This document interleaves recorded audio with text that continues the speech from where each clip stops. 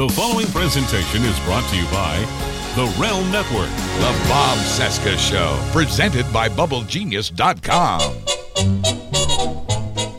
From our nation's capital, it is Tuesday, December 11, 2018, and this is the Bob Cesca Show, presented by BubbleGenius.com. Hello, my name is Bob. How are you? Hello, Bob. Coming up on today's show, the great Buzz Burbank from Buzz Burbank News and Comment. The best newscast you will hear all week. He's here today.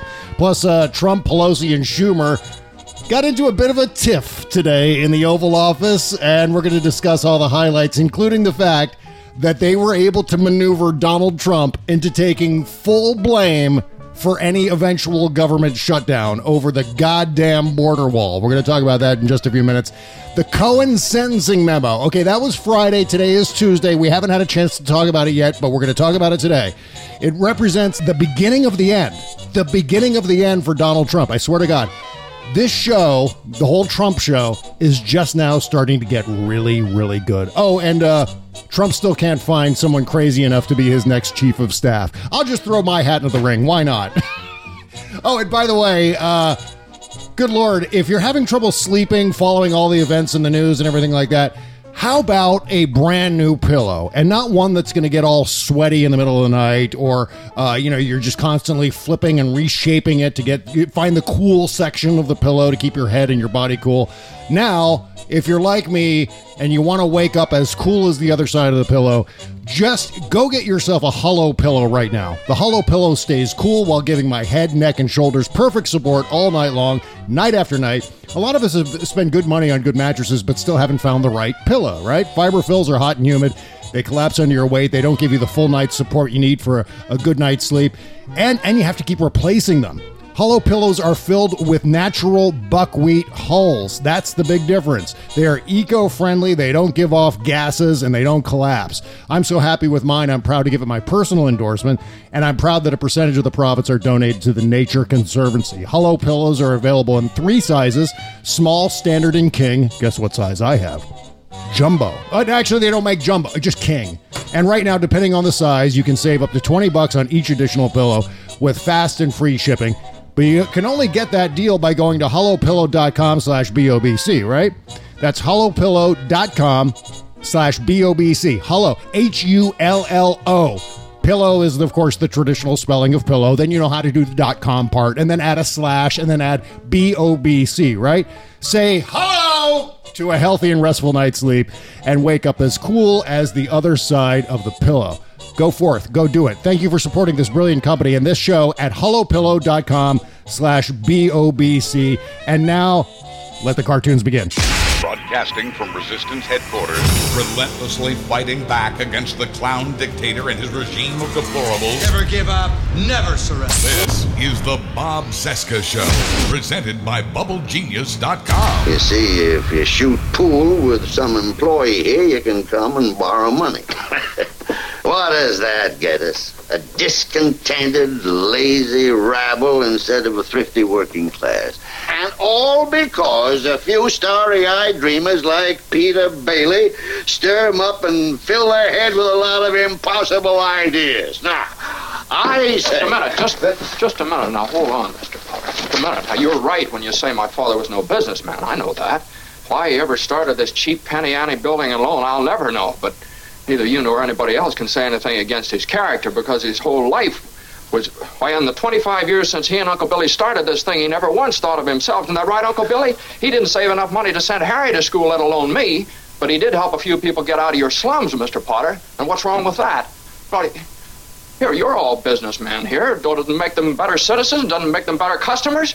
You said that what'd you say just a minute ago? They had to wait and save their money before they even thought of a decent home? Wait for what?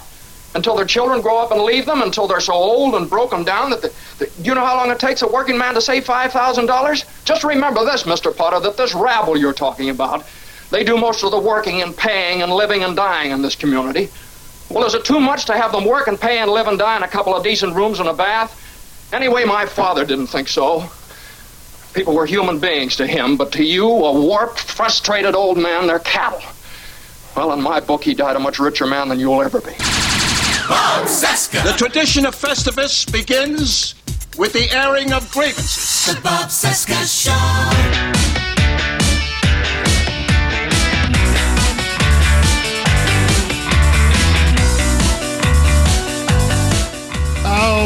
Goody. It's show day. I love show day. It's the Trump Crisis Day 691, 693 days until the 2020 presidential election. Oh, and hey, look, right over there, it's TV's Buzz Burbank. Buzz, what? The jingles. He's here. Merry Christmas. It's Santa Burbank. Hello, Bob. Buzz couldn't make it today, and he asked me to sit in for him, if you don't mind. I'm playing Santa tonight. I'm reaching through my computer. I'm trying to tug at your beard through my computer here. So it's real. I can claim it's real. It's a real beard. Could you tell it was me? The best of characters on the show. How are you? I'm well. The bromance continues. I'm glad to be here. And the first thing I want to ask you this week is, have you seen anything good on TV? Yeah, this Trump show, man. I've been binge watching this thing for 2.5 years now. And boy, it's just now really getting good. It was miserable for so long. And then last Friday, just a few days ago, boy, everything changed for the better. But before we dig into that, I just want to say a happy posthumous birthday to our old friend Chez, who would have been 49 today. And there's not a day that goes by that I don't wish I could just do one more podcast. That's all I ask. I know. One more podcast. I know. Yeah, we don't always get notice. Well, Santa, Santa Burbank, can you make it happen? Yeah. Santa Burbank, can you? Oh, if only I could. If only I could. I'm aware of the shoes that I'm trying to fill, and I'm grateful for the support that people have given me, and I mean that really. Well, you do extraordinarily well, my friend, and you know what? I considered bringing out the Chesbot 3000. I had a whole bank of sounds of Chez saying various things, but instead of doing the entire array of Chesbot sounds, I'll save that for another day. I do have this one sound, though. Merry freaking Christmas, man. It's Chez saying Merry freaking Christmas, man. Merry freaking Christmas, man. Yeah, there he is. And see, you'll always have that, and you still have the library of shows that you've done with Chez, and I know people still like to go back and listen because they miss him so much, but that's the point. Is in a sense, like everybody, in a sense, he lives on. I have every single show that Chez and I did together. In fact, I have every single show that I've done up at our archives at bobcesca.com. Just go to the show archive button. It's just right. It's right at the top. It's that topmost menu that you can find there, and there's click on that button, and you'll find every damn show going all the way back to, I think Chez and I first started doing the show together in the summer of 2011. So there are literally hundreds and hundreds of shows to choose from, including Dan Badandi shows, there was one that someone was complimenting on Patreon. One of our Patreon listeners was complimenting the show in which Chez and I argued for an entire show. We had a fight for an entire show over whether or not MSNBC had a pro-Obama bias. And it was like one of our most notorious shows because there were some people who loved it, obviously, as evidenced by our Patreon listeners. But then there were also people like, oh my God, I can't believe you just wasted an entire show arguing about MSNBC. And, what can I say? You didn't have the sorts of other pressing matters, apparently, that week that we've been seeing lately. My God, Buzz, it used to be, we could start out, back in the day, we used to start out making fun of Dan Badandi for the first segment. We no longer can afford it's a luxury we cannot afford, right? That's exactly right. So I want to get your what is your take on this fight? Trump, Pelosi, Schumer, in the Oval Office, in front of the press, at the White House. It was amazing to me to see Nancy Pelosi and Chuck Schumer sticking it to Donald Trump. They weren't holding back. They weren't doing this whole glad handing thing that you normally see in these Oval Office photo opportunities. This was a verbal brawl in which Trump just got clowned left and right. And in fact, we're going to talk about this in just a second. In fact, they duped him into the whole rabbit season, duck season gambit one more time. You know the thing where Bugs Bunny tricks Daffy Duck into claiming that it's duck season so that Daffy Duck's the one that gets shot in the face by Elmer Fudd? That's what happened to the Oval Office today. I to use a different cartoon analogy. It's like almost any cat and mouse cartoon you've ever seen where two cats Democrats have a mouse cornered. Yeah. And because that's what they did. They tag teamed him. They between the two of them, they literally had him cornered. And, that was an amazing sight to see. I would also say it's a very sad thing to see. It's it's not a comfortable moment in American history, or at least this part of the timeline. Yeah, well, the whole debate was over the border wall. Trump wants to build the wall, and of course he wants the American people to pay the $5 billion for the wall that he wants to build, when in fact he promised that Mexico was going to hilariously pay for it. Yeah, absolutely remember that's where it started. And the latest, the other wrinkle that we've heard today is Trump's threat that if the Democrats don't vote to, and by the way, the Democrats have agreed to spend, $1 million or $1 billion or whatever it was, something on shoring up the border with additional fencing. Yeah, security. But Trump is not for that. He wants the $5 billion for the border wall, and he says if he doesn't get it, if he doesn't get approval, the Democrats' cooperation, get approval from Congress on that, he'll have the military build it. Jesus Christ! And as commander-in-chief, I guess he can. And as the Pentagon, I'm worried now a little more about my budget. Yeah, I would imagine so. I mean, and on top of all of that, I think one of the major things that we saw on display today is the fact that Donald Trump is a severely weakened commander-in-chief. He is badly damaged, not only from the consequences of the election, but also all of the things that happened last week. Most of it is his own fault in a lot of cases. And his own, and doomed also not just by all of these circumstances, as if those weren't enough, but by his own policies. Right. His own policies have rendered him impotent. Yep. And he's scared. We've talked about this last week. I think he's scared. He's frightened. He's backed in a corner. Anything can happen. This threat about having the military build the border wall is the latest madness. Yeah. We don't have Letterman on TV every night anymore, but I wouldn't give Trump's troubles to a monkey on a rock. I just wouldn't do it at this point. Thank you, Paul. Thank you, Paul, for the rim shot. Thank you. At one point, Nancy Pelosi called it a Trump shutdown right to Trump's face, and he didn't catch it right away, and then immediately he goes, "Oh no!" and then he turns to Chuck Schumer as if he's going to get some sort of support from Chuck Schumer, and goes, "I would have called it the Pelosi shutdown." He's just trying to say, and of course Chuck Schumer is what the hell are you talking about, Mr. President? And then the amazing thing, as I was saying before, with this rabbit season, duck season gambit, right?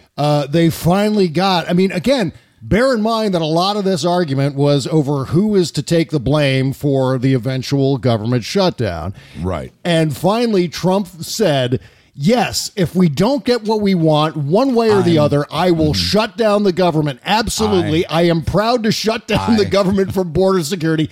I will take the mantle. I will be the one to shut it down, and I'm going to shut it down for border security. So, there you go. I mean, initially he's disputing that it's the Trump shutdown, and he's trying to blame Congress for it. He's trying to blame Nancy Pelosi and Chuck Schumer, especially 10 Democrats who won't break the filibuster and go over and vote with the Republicans for Trump's border wall. And you can see now. Imagine if instead of let's take Pelosi and Schumer out of the room and put Robert Mueller there instead. if this is why we saw today a demonstration of why Trump's lawyers have said all along, no, you must not sit down with a face-to-face with Robert Mueller. Right. That's all old news now, but the reason, the rationale is the same. We got to see today a little bit of what that would be like, and probably worse in a closed door session with even meaner questions. Yeah. I mean, at one point, Trump claimed, without any evidence, of course, that he caught 10 terrorists recently trying to cross the border. I mean, it may be true. It's probably not true because nothing Trump says is true. Bless their hearts, because you never know what crap he's going to throw out there.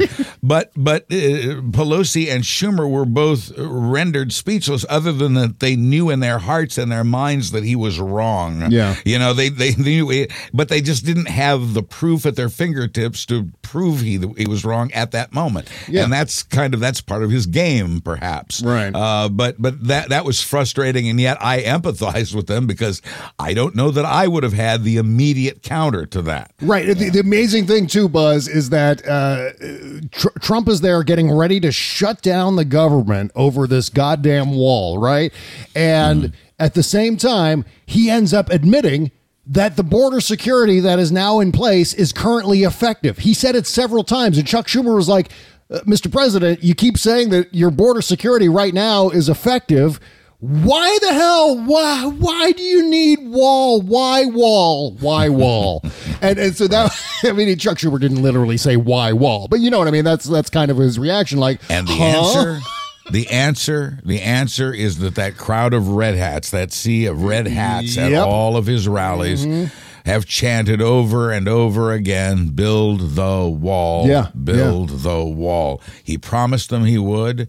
These are the only friends he has left, and he's going to try to deliver on that promise. Exactly.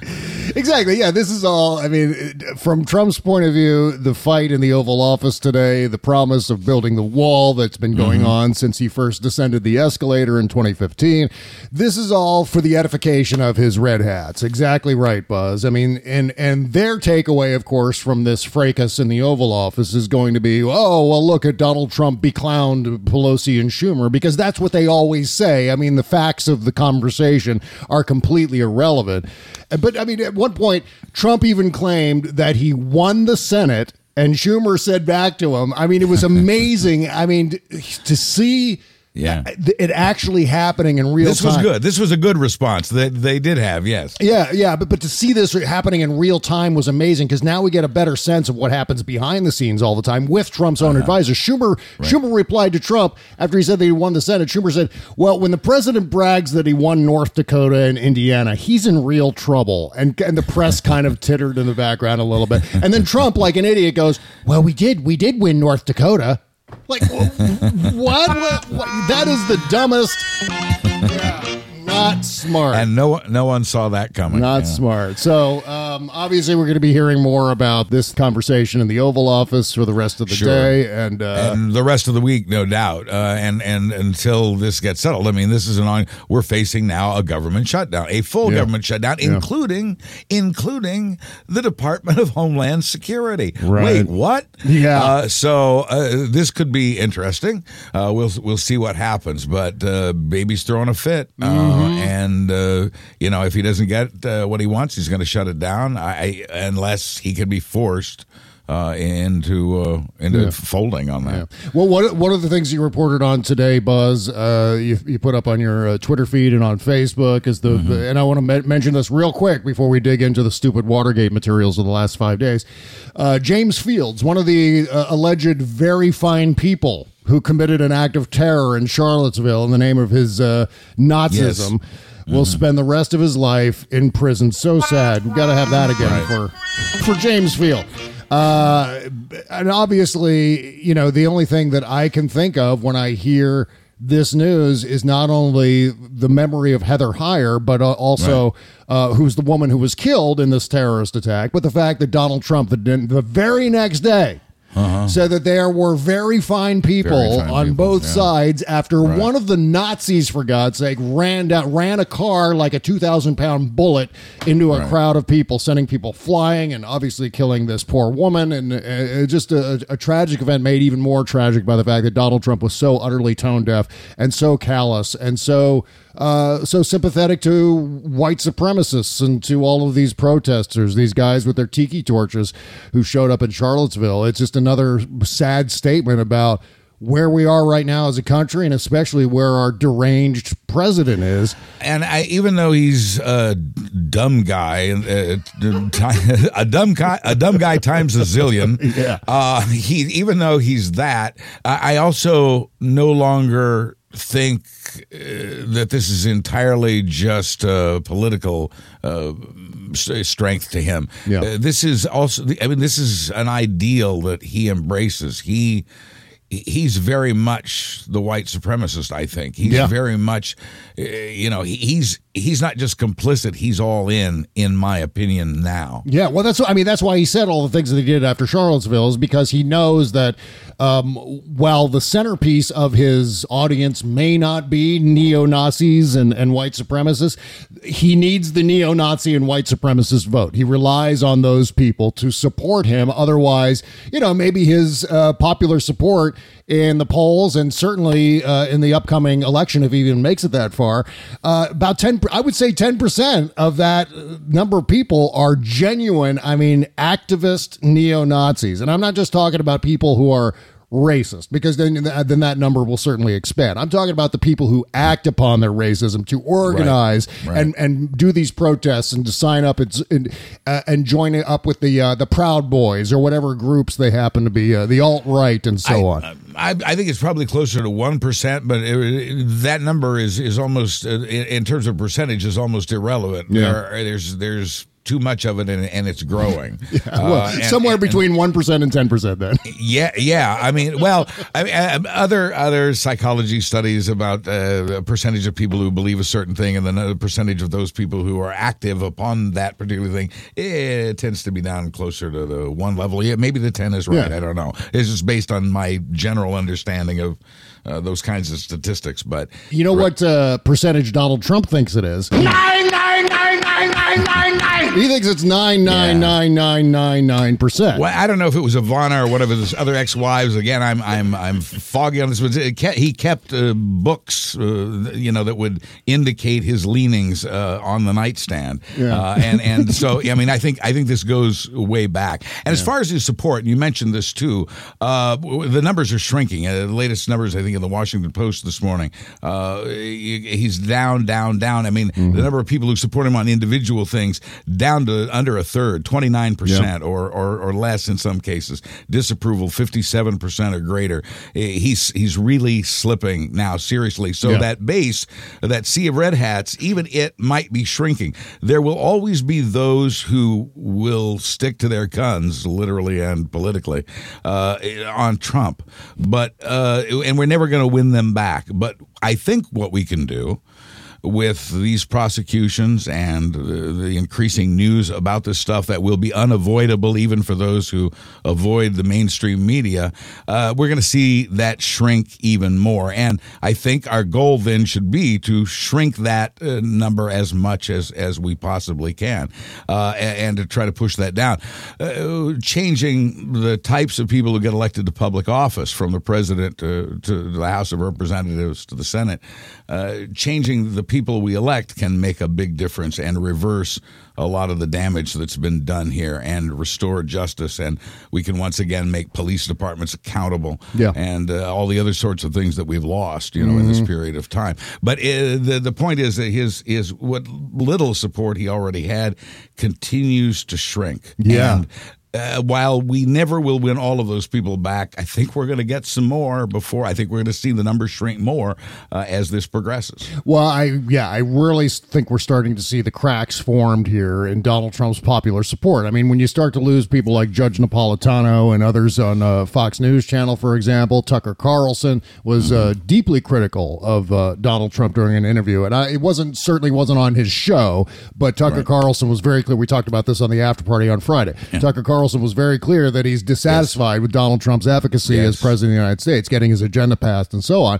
But then you add into the mix here all the news that dropped on Friday, which to me was just a gigantic turning of the page. You want to talk about something, I don't want to necessarily use the word or the phrase game changer, but this was a huge event. Friday, if you missed the events of Friday, boy, you missed history in the making. You missed a lot, there. A lot's happened, not just since you and I last spoke, but since your last show on Friday. A lot's happened. Oh, yeah, absolutely. Well, I mean, first of all, we had this Michael Cohen sentencing memo, which to me was the first gigantic smoking gun in all of this. I mean, we've obviously... Smocking. That's right, smocking gun. I forgot the proper spelling of smocking. Smoking in the Trump era is now smocking. Where did you go to school? Oh, my God. Let me just take a second on the smocking here for... I'm really debating with myself, and I spent the last 24 hours or so just trying trying to figure out, is this deliberate? It seems deliberate to me. It seems like, you misspell it once, obviously it may be an autocorrect thing or something like that. You misspell it twice in the same tweet.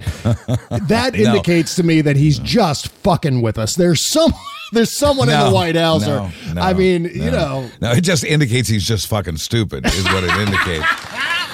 I'm totally convinced of that, and to me, it's a signature. It's proof that he wrote it in my mind. Obviously, some tweets are written for him, but clearly some are written by him, and clearly this was one of those. Yeah. Well, I remember one of our major big time supporters on Patreon. I'm not going to say how much she supports the show with, but boy, she really supports the show. Carol King brought up to me on Twitter.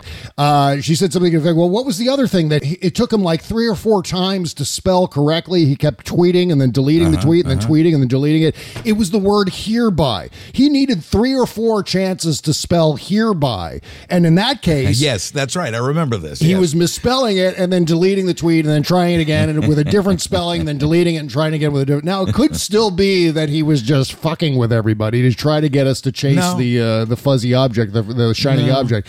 But stupid. But he is stupid. That's just what it comes down to. I just think he's so distracted right now, and I think the spelling is going to get worse and worse and worse as his Trump cheese continues to slide off his Trump crackers.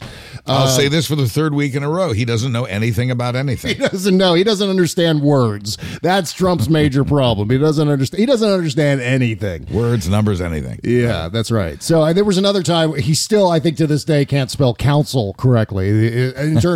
In reference to the special counsel, the character in the news who is going to be the end of Donald Trump's life as we know it. So it's amazing that these things don't end up getting spelled correctly. I still think there's someone else in the White House that may be trying to screw with us by adding all these misspellings, not just to tweets, but to other White House statements and other White House web pages and so on. It's just absolutely insane. But back to this Cohen sentencing memo. So first, we got several things out of this memo that were just mind-blowing, where, our eyes, like my eyeballs were popping out of my head like that cartoon where it makes that sound, wooga, and it was just like, oh my God, I can't believe this is really in print, and they appear to have evidence for all this stuff beyond just the testimony. But we've got confirmation that Cohen provided to Mueller's office useful information concerning certain discrete Russia-related matters core to its investigation. Now, to me, that indicates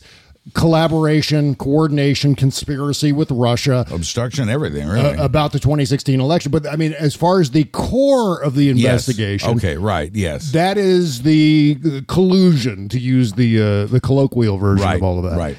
And that he obtained by virtue of his regular contact with Trump Organization executives during the campaign. So in contact with people who are executives at the Trump Organization, this could be Weaselberg, this could be Donald Trump Jr., or it could be all of the above. Right. That Michael Cohen was in contact with regards to of the kids. Yeah. Right. Yeah. Oh yeah. With regard to collusion, conspiracy, coordination, etc., with Russia on the 2016 election. So that was just, I couldn't believe that we were actually seeing in black and white on an official court document entered into the public record. This is where individual one became an unindicted co-conspirator. Absolutely. And that alone right there, that's going to lead us down the road to, I think he's going to get impeached. I think, by impeached, I mean in the very technical sense, insofar as I think there are going to be articles of impeachment, in addition to the ones that have already been introduced.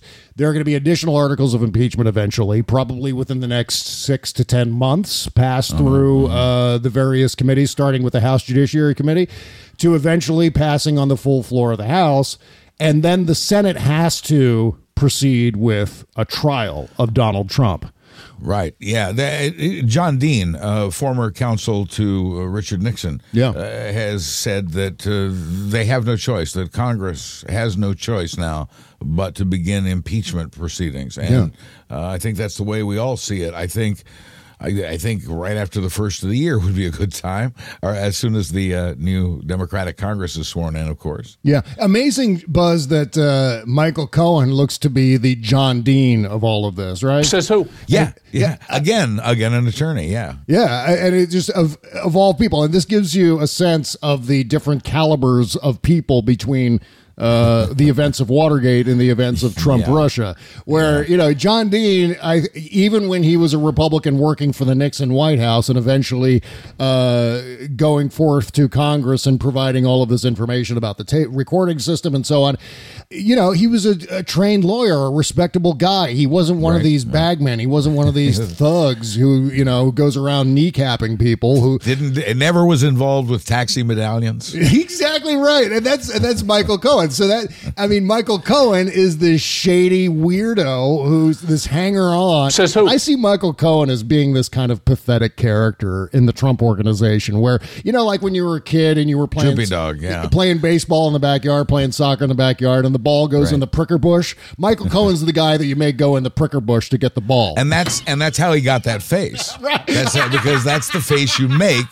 when you're the guy who has to go get the ball out of the prickly bush. Absolutely correct. So that's what happens. And so you talk about a disintegration and major glaring differences between Watergate and then stupid Watergate. Yeah. And there it is. You can't draw a more finer distinction between two people than John Dean and Michael Cohen, yet they're providing the same service for the American people, I think. Right. They're performing at this point the same function. But John Dean rose to a scholarly level, and Michael Cohen never will. No, absolutely not. Michael Cohen's never going to serve as a lawyer ever again his entire life. I expect him fully to appear on Dancing with the Stars at some point, maybe after his 42-month prison term. If only he could find a dancing partner in prison, he'll be set.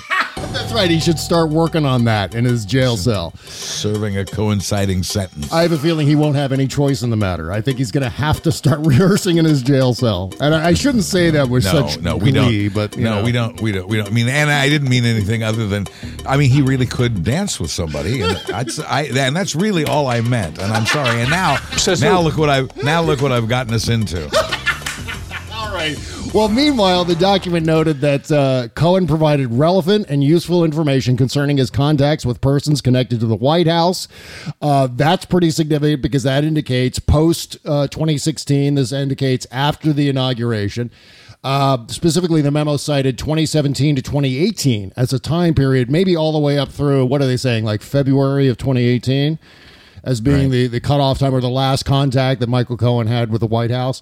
Yeah, and I'm trying to keep that straight because Manafort also kept in touch with the White House well into the presidency. And at this moment, I believe in Cohen's case, it was through February, and Manafort, I think, through May. Yeah, and I bet we're going to find out that Manafort was communicating with Jared Kushner.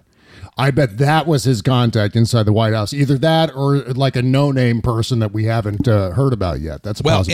In the last couple of weeks, we've learned so much from the combination. And this sounds like a law firm, Manafort, Cohen, and Flynn. Manafort, Cohen, and Flynn. Right. These are the three guys we've learned the most from. Manafort, even in his non-cooperation, we've learned some things from the court filings of Robert Mueller regarding Paul Manafort. So all three have, one way or another, given to us a tremendous amount of knowledge. And yes, the President of the United States is not just individual one as he was last week. He is now an unindicted co-conspirator, a la Richard Nixon. Mm-hmm. There are a number of impeachable offenses, and in addition to those impeachable offenses, even if none of that flies, worst case scenario, Donald Trump can be arrested at 12:01 p.m. on inauguration day of the next president. Yes, yes, indeed. Just amazing. It's a big darn deal. A big darn deal. That's for sure. Yeah, we're witnessing a dramatic moment in history here. Get a good seat because not everybody gets to / has to witness this. Oh, yeah. And right now, we were witnessing history all along, but it was miserable history. It was soul-crushing history. Now, I feel like the rule of law is overcoming all of the bullshit. And the way to God get through, for it. yeah, right. And the way to get through those times, and I remember that. I remember even trying to pull myself up and pull up other people because I have believed in my heart all along that this is how it would work, that the voters and the system of justice and the law would make everything right, Yep. But in the meantime, I knew also that we were going to have to go through an awful lot of horrible stuff, including this thing in the Oval Office today. I'm going to shut down the government. I'm going to send in the military to build the wall. I knew that this kind of thing could happen. I too am exhausted by it, and although it seems forever, it's been a rapidly moving investigation. I think my optimism, my faith are paying off, and I'm very gratified. And I guess my advice to other people would be that's how you stay positive when things are really bad, when babies are being yanked from the arms of their mothers. You just have to know in your heart that the will of the people and the strength of the law will fix it. Right. And one thing I wanted to mention too before we talk about Brooklinen.com here in a second. Is you mentioned Mike Flynn a second ago. Right. One thing I noticed, and maybe this is telling, I'm just reading too much into it, but I remember the Mike Flynn sentencing memo, how heavily redacted it was. Right. Yeah. The Michael Cohen sentencing memo was not as heavily redacted. In fact, it was hardly redacted at all. Now, to me, that makes the redacted portions of the Mike Flynn sentencing memo potentially more groundbreaking, more of a bombshell than what we saw in the Michael Cohen sentencing memo. Because one was revealed to the public, the Michael Cohen stuff. The Flynn stuff was maybe too explosive to reveal to the public. Here's the difference, I think, and that is that the Cohen case is primarily about illegal campaign contributions, namely the payoffs, a simple private transaction, the payoffs to Trump's alleged mistresses. That's what that case is about. It's about defrauding at least the Elections Commission, whereas other campaigns have had violations. The Trump campaign kept this secret for over a year. The other campaigns who have had violations immediately reported it and paid fines for those violations. He kept it hidden for a year. That's the Cohen case. The Flynn case, that's all the collusion stuff. That's all the Russia this, Russia that stuff. And those are all part of the same big picture, but these are the various offenses, and we know that Cohen's going to be part of the Russia thing too, but I think what's yet to be revealed in the Flynn case will be more about Russia. Well, we do have more collusion noted in the Michael Cohen sentencing memo, which we're going to talk about. Yeah, he'll be part of that. Yeah. But I mean, before we dig into Brooklinen.com here, just want to say to the entire Trump crime family, Merry freaking Christmas, man. That's right. Good luck to all of you. Okay, so let's talk about giving the gift of a great night's sleep to your friends, to your family members. This is the way you want to do it. First, you want to pick up a hollow pillow for all the people who you think on your list need a good night's sleep. I think it's a great gift. And then what you do is you pair that almost like if you're a sommelier pairing a good wine with a great meal. You want to pair your hollow pillow with your Brooklinen sheets. I swear to God, Buzz, these are the best sheets I've ever slept on. Kimberly Johnson concurs as well, and she's a picky sleeper. You're not sleeping on a cloud, you're sleeping in a cloud. In a cloud. That's, you know what? That's very well put. I mean, we spent some time sleeping in other people's beds over Thanksgiving, and no, that's what I hear. It's not what you think, you dirty, dirty old man, you.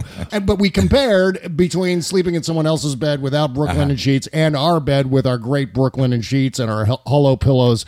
We love our Brooklinen sheets. 500,000 people now sleep in luxury they can afford, all because Brooklinen cut out the middlemen and they made ordering easy. Good housekeeping name, Brooklinen.com, the best of online bedding, and Brooklinen.com's got over 30,000 five-star reviews, more than any other bedding company. Brooklinen sheets come in more than 20 colors and patterns, and it's easy to mix and match, and it's a great place to gift shop too.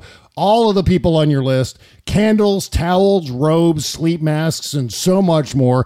I mean, literally, you can give the gift of a great night's sleep. My Brooklinen sheets are the best, most comfortable sheets I've ever slept on.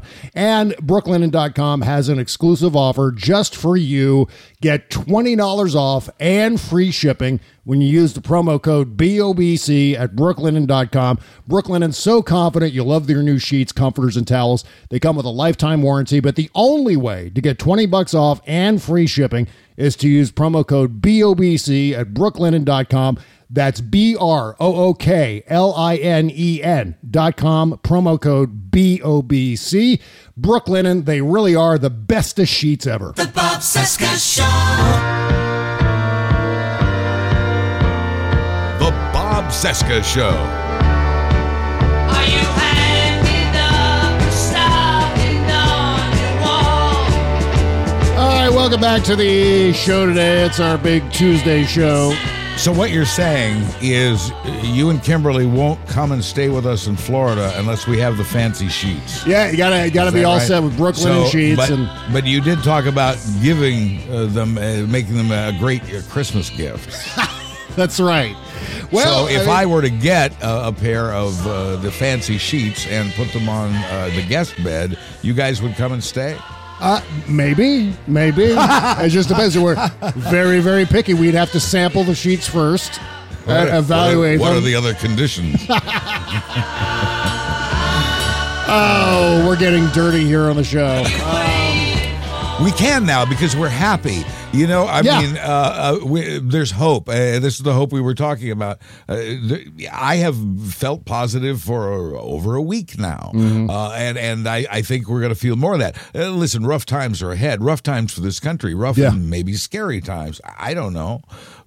We certainly hope not. Yeah. We hope that law and order will prevail here, but justice will prevail, and that is reason I think to be happy. Yeah, I mean, it's all at once scary and exhilarating, and it's the reason it's scary. We talked about why it's exhilarating already, but the reason it's scary is because we're entering into a seriously unknown phase in all of this, because we don't quite know where this is going to go, how Trump is going to behave. I mean, what we do know is that there's less than a month remaining for Donald Trump to not have a Democratic House of Representatives. Once January rolls around, they're going to be sworn in. The new Congress is going to get underway, and it's going to be an entirely new ballgame where I don't think this Democratic House of Representatives is going to shy away from a serious stab at impeachment. I think this is, I mean, it's inevitable. I mean, they it has can't to avoid it now. I mean, they've said throughout the campaign, this is certainly not a campaign issue for us. Right. And they have talked about the sorts of things they would like to do and the sorts of things they intend to investigate. But impeachment per se wasn't on the agenda. It still technically isn't, but it has to be now. It's unavoidable. We're at the part of the roller coaster ride where the cars have been released and there's no going back now. Yeah, that's a great way to put it. In fact, you know, I was talking to a friend of mine who was saying that their Trump supporting friend, so it's basically a friend of a friend story, so take this with a grain of salt, but their friend, their Trump loyalist, is now starting to see that Donald Trump is not telling the truth in a lot of these cases, where the story that Trump is telling is quite different than the official story that we're getting from these lifelong prosecutors. Yeah. Say it isn't so. Well, I think it's a consequence of Fox News finally starting to show a little bit of realism in all of this, so to Even speak. Tucker, who's as radical anti-immigration as Trump is, says this guy's a clown. You know, this guy's is certainly not helping us conservatives, and he's a clown. Well, and you know what? You're starting to hear senators and other lawmakers back farther away, and I pay close attention to this, everyone, because you're going to see these guys crumble off bit by bit by bit until the numbers become overwhelming. this too is part of the unstoppable excitement at this point. There's a series of things that are going to happen that are set in motion already. And I think one of the things that is going to happen is, at the very, very least, Robert Mueller is going to hand down a certain series of findings with recommendations for articles of impeachment to the House of Representatives. And I think that is absolutely going to happen. But I think there's a lot of things that are going to happen prior to that, with even the possibility that Trump could end up getting indicted. And it may be a sealed indictment. We don't know exactly what form that's going to take. But one thing that we do know for sure is all of the stories that we've been hearing for the past, 6-8 months since Michael Cohen first was indicted, is that the SDNY investigation has turned out to be the real catch in all of this for Trump. And so far as they were so busy demonizing Robert Mueller and his 20 angry Democrats with their agenda, blah, blah, blah, all that crap that Trump puts. And so, absolutely true. And the fact is that it turns out that the SDNY investigation with Michael Cohen and the Trump organization is now obviously the thing that could be the straw that broke the camel's back. Absolutely. It doesn't play by the same rules. We've known all along that Mueller wouldn't indict, but what we only recently realized, and other people have known all along, is that the Southern District of New York can and may very well, because not only is it not like the Mueller investigation, it's not like any other federal district in the system. And it very much makes and plays by its own rules. It sticks to those rules. They're not making this up just for Trump. This is how they roll, and there is a possibility they could be indicted. And of course, we heard Adam Schiff say this past week that Trump also faces being arrested and going to prison after he at 12:01 p.m. on Inauguration Day. Exactly. This is why we're happy. And again, this is a case where if you watch any Fox News going on right now, any sort of reports on Fox News Channel with regard to the Michael Cohen case in the Southern District of New York, what they're saying is, this isn't Robert Mueller. As if to say, those crazy people in the special counsel's office. This is, and they're actually saying this on Fox News.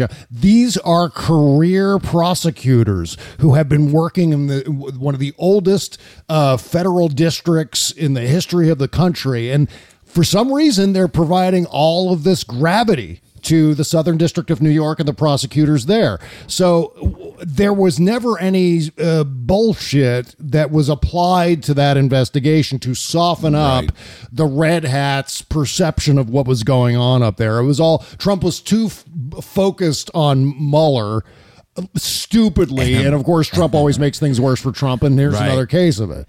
And you know who else knew about this all along, about the Southern District of New York? Is, of course, Robert Mueller. This is a good court, bad court situation.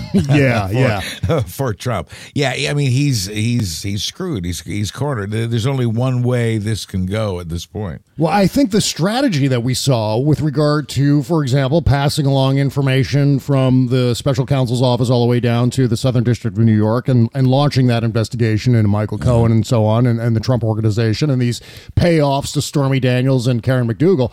That to me, that further emphasizes the gravity of what Robert Mueller is going to come up with, because there's an overall chess, 7-layer chess strategy going on here that I think emphasizes, like, you wouldn't see this if he didn't have evidence of the things the crimes that we've been talking about. You wouldn't see this level of thoroughness, this ability to spread out investigations, move things from, we're going to take this and we're going to sort of tag team on Trump, and we're going to move this information up to the Southern District. We're going to carry on with obstruction of justice and collusion and all of those things with us. And then, by the way, the state of New York is also investigating and engaged in a civil suit against the Trump Foundation. All of these things happening simultaneously indicate that there's not just smoke coming from one place. There's smoke coming from numerous places. Smoke, exactly right. There's smoke coming from all these other places.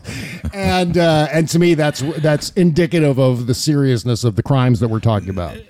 We like to play games we know we can win. Prosecutors do not allege or press charges. They do not think they can win. Right. It's bad for their careers. It's bad for public relations. It's bad on a whole lot of levels. It's bad because bad guys get away when that happens. Yeah. So they don't pursue things they cannot prove.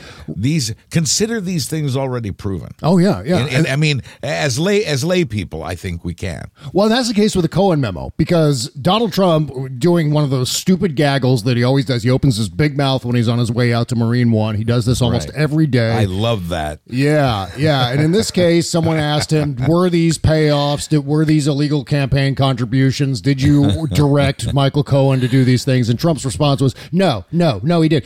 And what he's trying to do is he's trying to make it seem as if it's just his word versus Michael Cohen's word. Well, the wording, speaking of words, the wording in the Cohen sentencing memo didn't indicate that it's just Michael Cohen's testimony that they're basing this on. Oh, no. They've got records. They've got tangible evidence to back up everything that Michael Cohen has said. They can back it all up. And they've talked to Weaselstein or whatever his name was. I can't... the financial guy over at the Trump Organization. They've talked to him about this. So yeah, they have a lot of corroborating testimony as well as all those documents. I'm just there are only certain people. I'm only keeping up with the names of the babes at this point. So funny.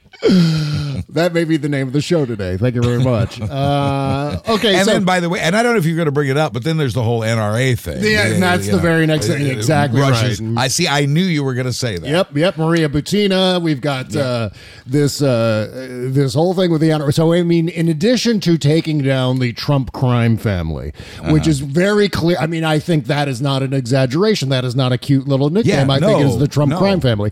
They comport themselves like mobsters. They thought because they see all this shit in Goodfellas and on The Sopranos that they can do the same kind of stuff and get away with it and be seen as these anti-heroes. Well, that's not how the real world functions. The problem is they're dumb mobsters. And Trump, although he believes he's Tony Soprano, is really big pussy. He is. That's exactly right. And so not only... He's going to be a talking fish in a future episode. No, oh my God, that's so perfect. That's exactly what's going to happen. And you know, so it's not just the Trump crime family that's going to be taken down by all this crap.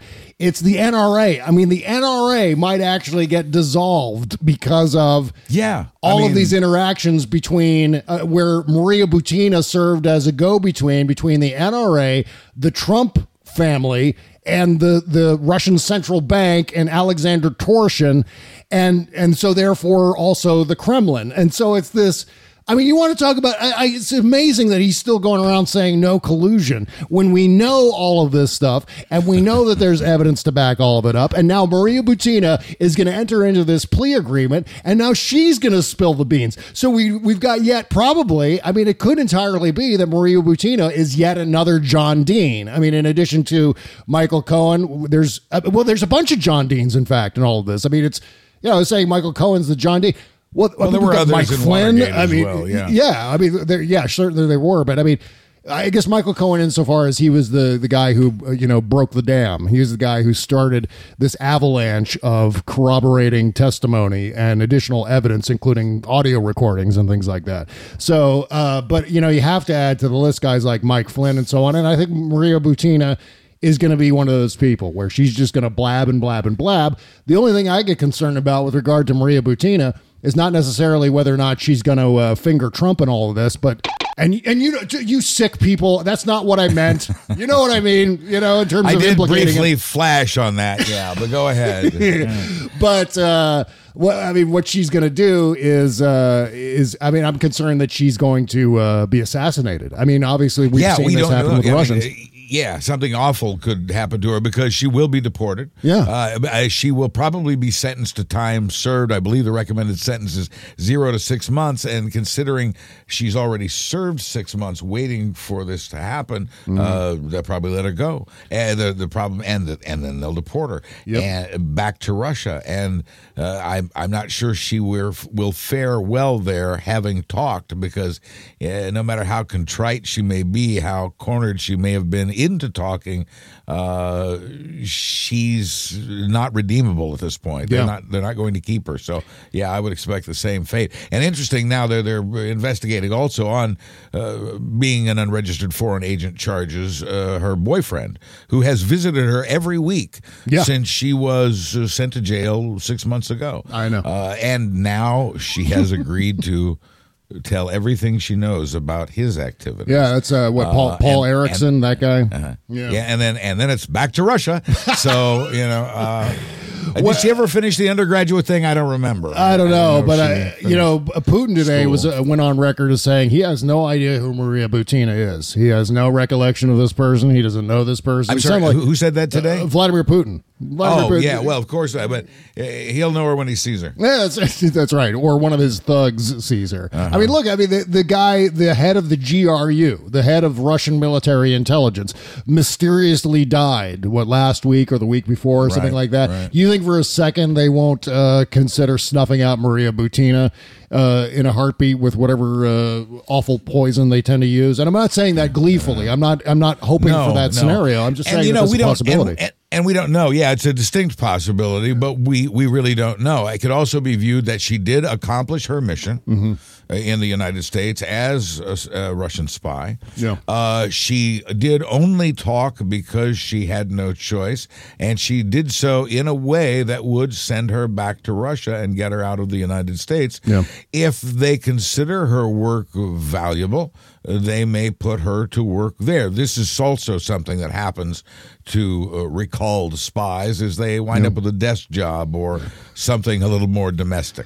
Right. I don't know if that's necessarily going to happen with Maria Butina, but it depends on the value, it depends on what she gave up and the value they believe she served while she was here. Yeah. Well, I mean, I think the NRA, the clock is ticking for the NRA at this point, because not only are they claim to be broke, I mean, they're saying that they're just cash poor. They've got no way to go forward as an organization. They said they would go. Yeah, they said they would go under as an organization at the hands of a lawsuit last year. Yeah, I know they've laid off a lot of their media people, and so I think, and I think they would lose the support of even some gun makers, perhaps, if NRA members and sponsors find out that organization has colluded with Russia. I mean, who would have thought at the beginning of the year that we'd be sitting here in December talking about Donald Trump getting impeached, talking about Michael Cohen having flipped on Donald Trump and turning over all this kind of evidence that we see now in official documents. I hoped for it. I did. I mean, I'll answer your question. I hoped for it. There were times I worried we wouldn't get here, but here we are. Yeah, and on top of all of that, it looks like the NRA is going broke. Milo Yiannopoulos is going broke, however the hell you pronounce his last name. He's going broke too. They're all either going to jail or going broke, which is just fantastic fucking news as far as I'm concerned. You know what would make this perfect? And this is the wish I'm not going to get. Yeah. But if I could have another wish, it would be the demise of the Fox News channel. Yeah. Oh my God. I don't know how we can arrange that. How we can make that happen. But it's got to go. I mean, if it's no longer financially lucrative for them, then that's it. Right. They have to either change format or sell. And so there you go. I think just the process of them further beclowning themselves. And there's also, on top of all of that, on top of, all the sex scandals, all the sexual assault allegations that have been floating around for the last couple of years, on top toxic. Exactly. And on top of all of that, they've been latched to this villain that I think we're going to get to a point, and this is one of the things that I've really got my fingers crossed for, that eventually the name Trump is going to be so toxic that anyone who was supportive of that person, anyone who was linked somehow to that brand, is going to get dragged down with Donald Trump when he finally goes down, whether it's after he's done being president or if he's impeached before then or if he's indicted before then. However the scenario goes, the whole idea of Trumpism has to be humiliated out of existence. The quote-unquote MAGA, the quote-unquote MAGA agenda as Nick Ayers tweeted the other day. We can get it down to 15%. That's the shrinking that I was talking about that we want to achieve. But we saw this with Nixon, and because Trump is exponentially worse, I think the aversion to Trump will be exponentially worse than it was for Nixon. Yeah. This is another thing I think we're going to see repeat itself. We certainly hope so, and that too will shrink that number of people who will never let go. Okay, we're going to talk about a really fascinating development with William Barr, who's the designee to become the next Attorney General. Billy Barr. Billy Barr. Fascinating turn of events here with Billy Barr. Back after these words. You can't always get a clean you can feel good about inside and out unless you're using Bubble Genius Bath and Body products. See, Bubble Genius is a woman-owned small business proudly creating our vegan-friendly products in America and supporting other U.S. businesses by buying our ingredients and supplies from them as often as possible. Plus, you'll be hard-pressed to find packaging as recyclable as ours. Visit BubbleGenius.com and check out our cause-related items too, like our global warming soap and a lot more. We donate our proceeds for those items to worthy causes, like organizations combating climate change and mountaintop removal mining. Good stuff like that. We also send our products to the troops overseas through our Buy a Soldier a Shower campaign.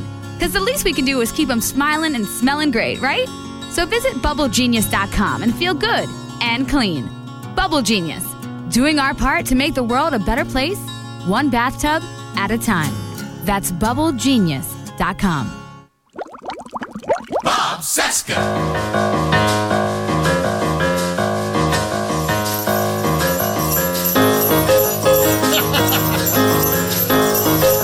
This is the Bob Cesca Show, presented by BubbleGenius.com.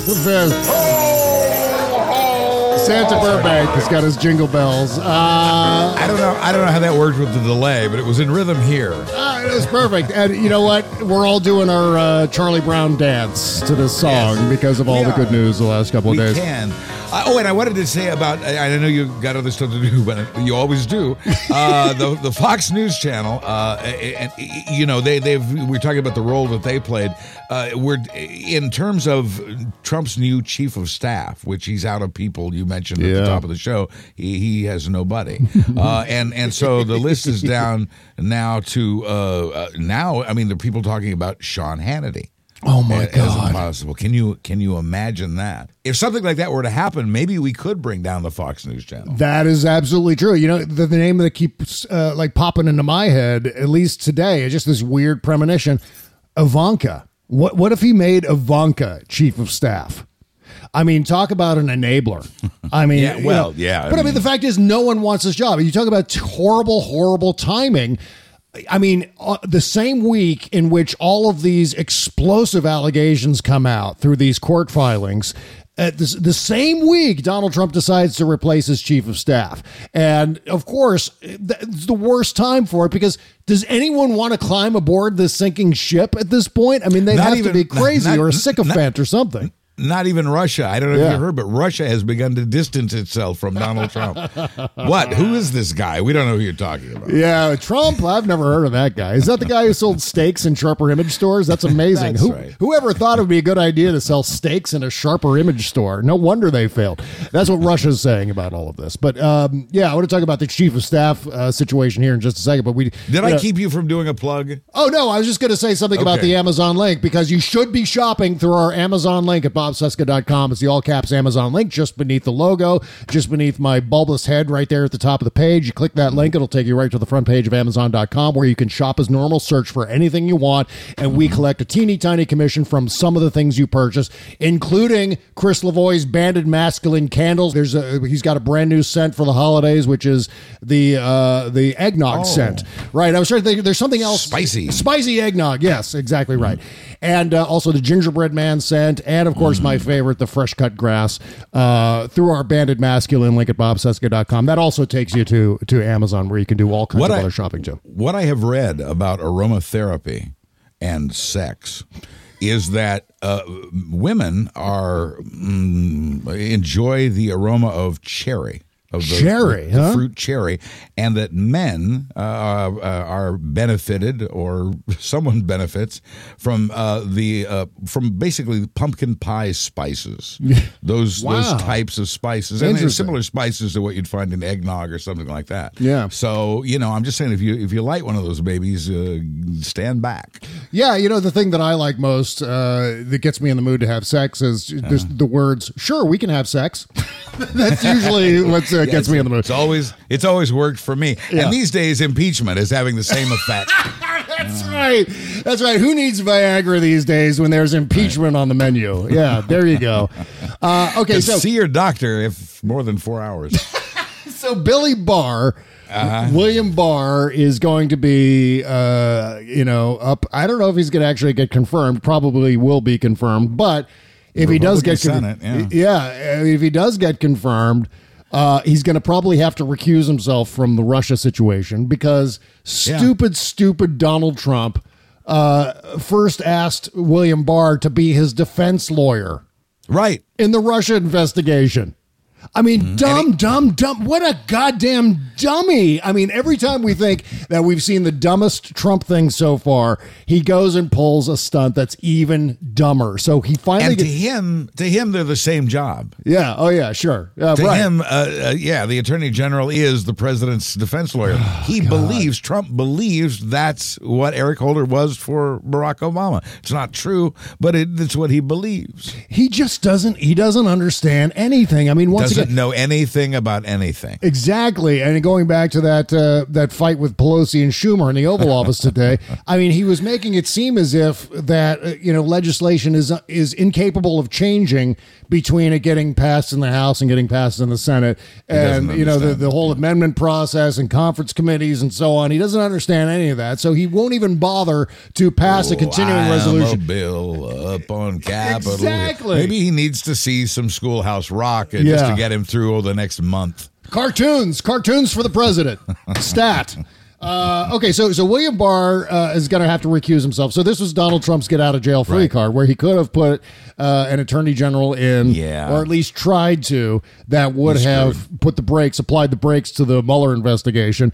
But now it's going to have to go right back to Rod Rosenstein because William Barr is going to have to recuse himself. Now we already know. I think even to a degree, Jeff Sessions knew that Jeff Sessions took the job believing he could protect Trump, and I think Whitaker, took the temporary job believing that he could protect Trump, and I think Barr may accept this job believing that he can protect Trump. But what happens is they get in there and they learn the protocol and they meet with the ethics lawyers and they find out, well, no, I really can't. Yeah. I mean, and that's just it. That's the crazy thing, Buzz. What do you think about this theory that Matt Whitaker has quietly recused himself and not informed the president? And he doesn't have to tell the president. He doesn't have to make a public statement about that. I think here's how he stayed out of trouble with Trump and with us at the same time. He did, when he went in, he hasn't... so far as we know, he hasn't touched the Mueller investigation. Yeah. He has met with the ethics attorneys, and the last we heard from Whitaker, they were processing everything.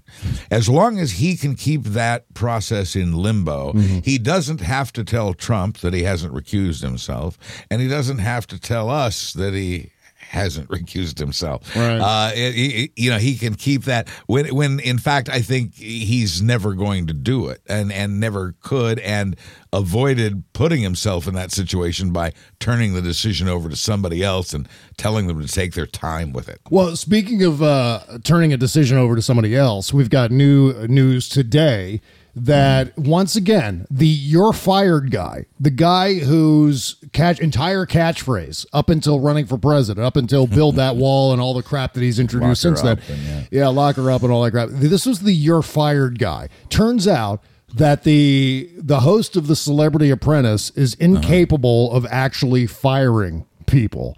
In fact, in fact, we have this news story from New York Times today saying that Donald Trump was hoping that someone else would fire John Kelly so he wouldn't have to do it.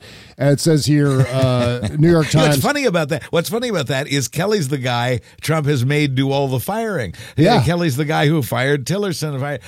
Kelly is always the guy that Trump is. So you go fire him. Now, when it's time to fire Kelly, he got to call John Kelly and to tell him to fire John Kelly. Yeah. And in fact, when he wanted to fire James Comey, he sent his old bodyguard. I forget who that guy's name was. Yes. His personal Mike Ehrmantraut sent him over to fire James Comey. And then when it was Rex Tillerson, he asked John Kelly to fire Rex Tillerson.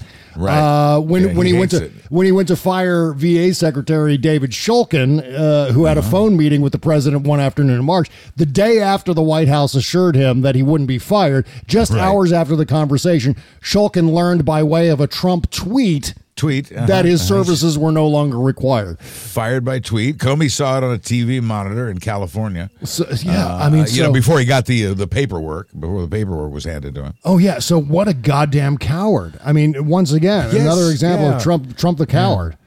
Yeah, that's putting it very politely. Yeah. So if we were on the street in an alley, I might use a different word.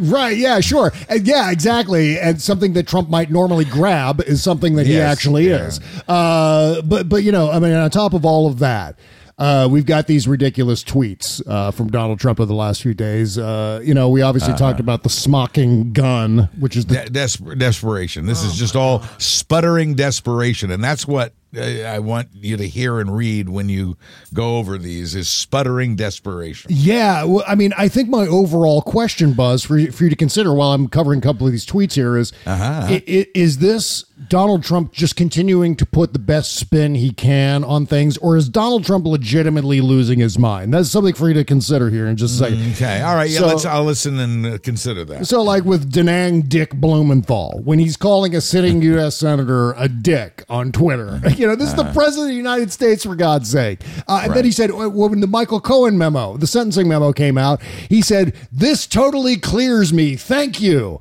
I mean, that has got to be the most insane tweet that Donald Trump, I would put that at number one on my list of insane Trump tweets. Dumb guy, yeah. Yeah, I mean, there's several possibilities for that particular tweet. The "this totally clears me" tweet. One, Donald Trump just doesn't know. Two, he wants to put a positive spin on everything. He knows he's in trouble, but he wanted to put a positive spin on it. Three, whoever the staffer was, the unfortunate staffer who had to read the memo to Donald Trump, only read the good parts, and there weren't many good parts. I don't think there were any good parts. But maybe they can't talk to him about the truth. They can't. They've tried. They can't. So maybe they skipped over all the bad news. Or four, he is just out of his blinking mind. There's a touch of that. I don't think insanity is the main reason. I think there is a pinch of insanity. I think I said last week, and perhaps prematurely, that it's walking around talking to portraits time. He's not quite at that point yet, but he's bordering on it. He's tittering on it at this point. This is mostly. It's a stupidity in that he believes that he will be saved by his base, that his support is so great, that he is a man of such greatness, that he is a powerful president with a tremendous amount. He's looked out over that sea of people and seen how many supporters he has. He's fully confident that he's ready to ride into battle, when really he's not ready to ride into battle at all. He doesn't even have any weapons. He's not prepared. There's no White House response is being prepared. There's no war room. Every other president who's been in any kind of scandal or trouble or whatever had a war room full of extra lawyers, not just the lawyers they normally have around. They bring in another 24 of them, to fill this war room with. How are we going to solve this problem? Gentlemen, we have to protect our phony jobs here. And they bring in this army of people, and it's called a war room. Trump doesn't have that. He doesn't have the team of lawyers. He doesn't have the war room. He has no response ready, and that is making Republican lawmakers nervous. Yeah. And there goes more support. And again, the very fact that he may be losing his mind, and I don't say that, again, I don't say that lightly. I think that's a real possibility in all this, because at what point does Donald Trump, the pitch man, Donald Trump, who always says this thing that I'm doing, whatever it is, Trump steaks, Trump vodka, Trump University, the Trump presidency, the Trump campaign, is the greatest thing ever in the history of the... I mean, he was just tweeting that over the weekend. We have accomplished more in our first 2 years than any other president in U.S. history, which is verifiably false. I mean, even Barack Obama did more in his first year as president than Donald Trump has accomplished in 2. But I mean, that is it that, or is it just... No. I mean, when does that become just clinical delusion? It's the 8-year, it's delusion, but it's the 8-year-old that we've talked about all along who's saying, but I clean my room. I look at my room, I clean my room. And when the crime is you kill the cat, but I clean my room, I mean, that's the sort of response, because he still operates on that 8 or 9-year-old level. Yeah. And that's what I think that is. And he's just, he's in battle, he's cornered. And just like that kid who's in trouble, he's either blaming someone else. In the case of the payoffs to Stormy Daniels and Karen McDougal, he said that was a lawyer's mistake, meaning Michael Cohen did that. So he's either blaming someone else, or he's pointing out something good that he did to try to deflect, or that he thinks he did, to try to deflect from reality. He may know on some level that he's failing, but he still feels invincible and unstoppable, and he is deluded. If delusion is insanity, then he's insane, but I would use the word deluded. I mean, for the longest time, we were using that cartoon meme going around of that cartoon dog sitting amongst the burning house and saying, this is fine. And we were saying that from the perspective of ourselves, like, oh, here we are in this horrible jeopardy. And some people are still treating this as if it's normal and as if he's going to pivot. But in this case, Donald Trump is now that cartoon dog who's saying, this is fine. I mean, and at some point, you have to look at that and go, yeah, this is no longer him trying to put the best spin on whatever he's doing. This is now a deeply, clinically delusional Christopher Guest character level of delusion kind of character. Yeah. Well said. Yeah. And I also think of him as a tap dancer, and he's just going to keep dancing. And he hopes to maybe dance off stage when it's time to do so. But he's going to keep tap dancing as long as he possibly can. And this is that tap dance. All right. Well, we've got lots more to talk about. We'll do that on the Postmortem Show coming up next on our Patreon page. Just go to bobcesca.com and click the all-caps Patreon link and support the show over there and get all kinds of great bonus content, including the Postmortem Show. Meanwhile, just a big plug here. Kimberly Johnson on her podcast tomorrow has the great Kristen Johnston from Third Rock from the Sun and Mom, and she will be, it'll be just Kimberly and Kristen for an entire, I don't know how long they're going to talk, but that's going to be coming up tomorrow at patreon.com/startmeup. So you want to tune in for that. And Buzz Burbank can be found at buzzburbank.com and at Michael J. Elston on Twitter. And listen for my commentary every Thursday on Buzz Burbank News and Comment. Thank you very much. Plus, Jody Hamilton's at from-the-bunker.com. Stephanie Miller Show's at stephaniemiller.com. And David Ferguson's at facebook.com/compromatband. See you later, folks. Bye.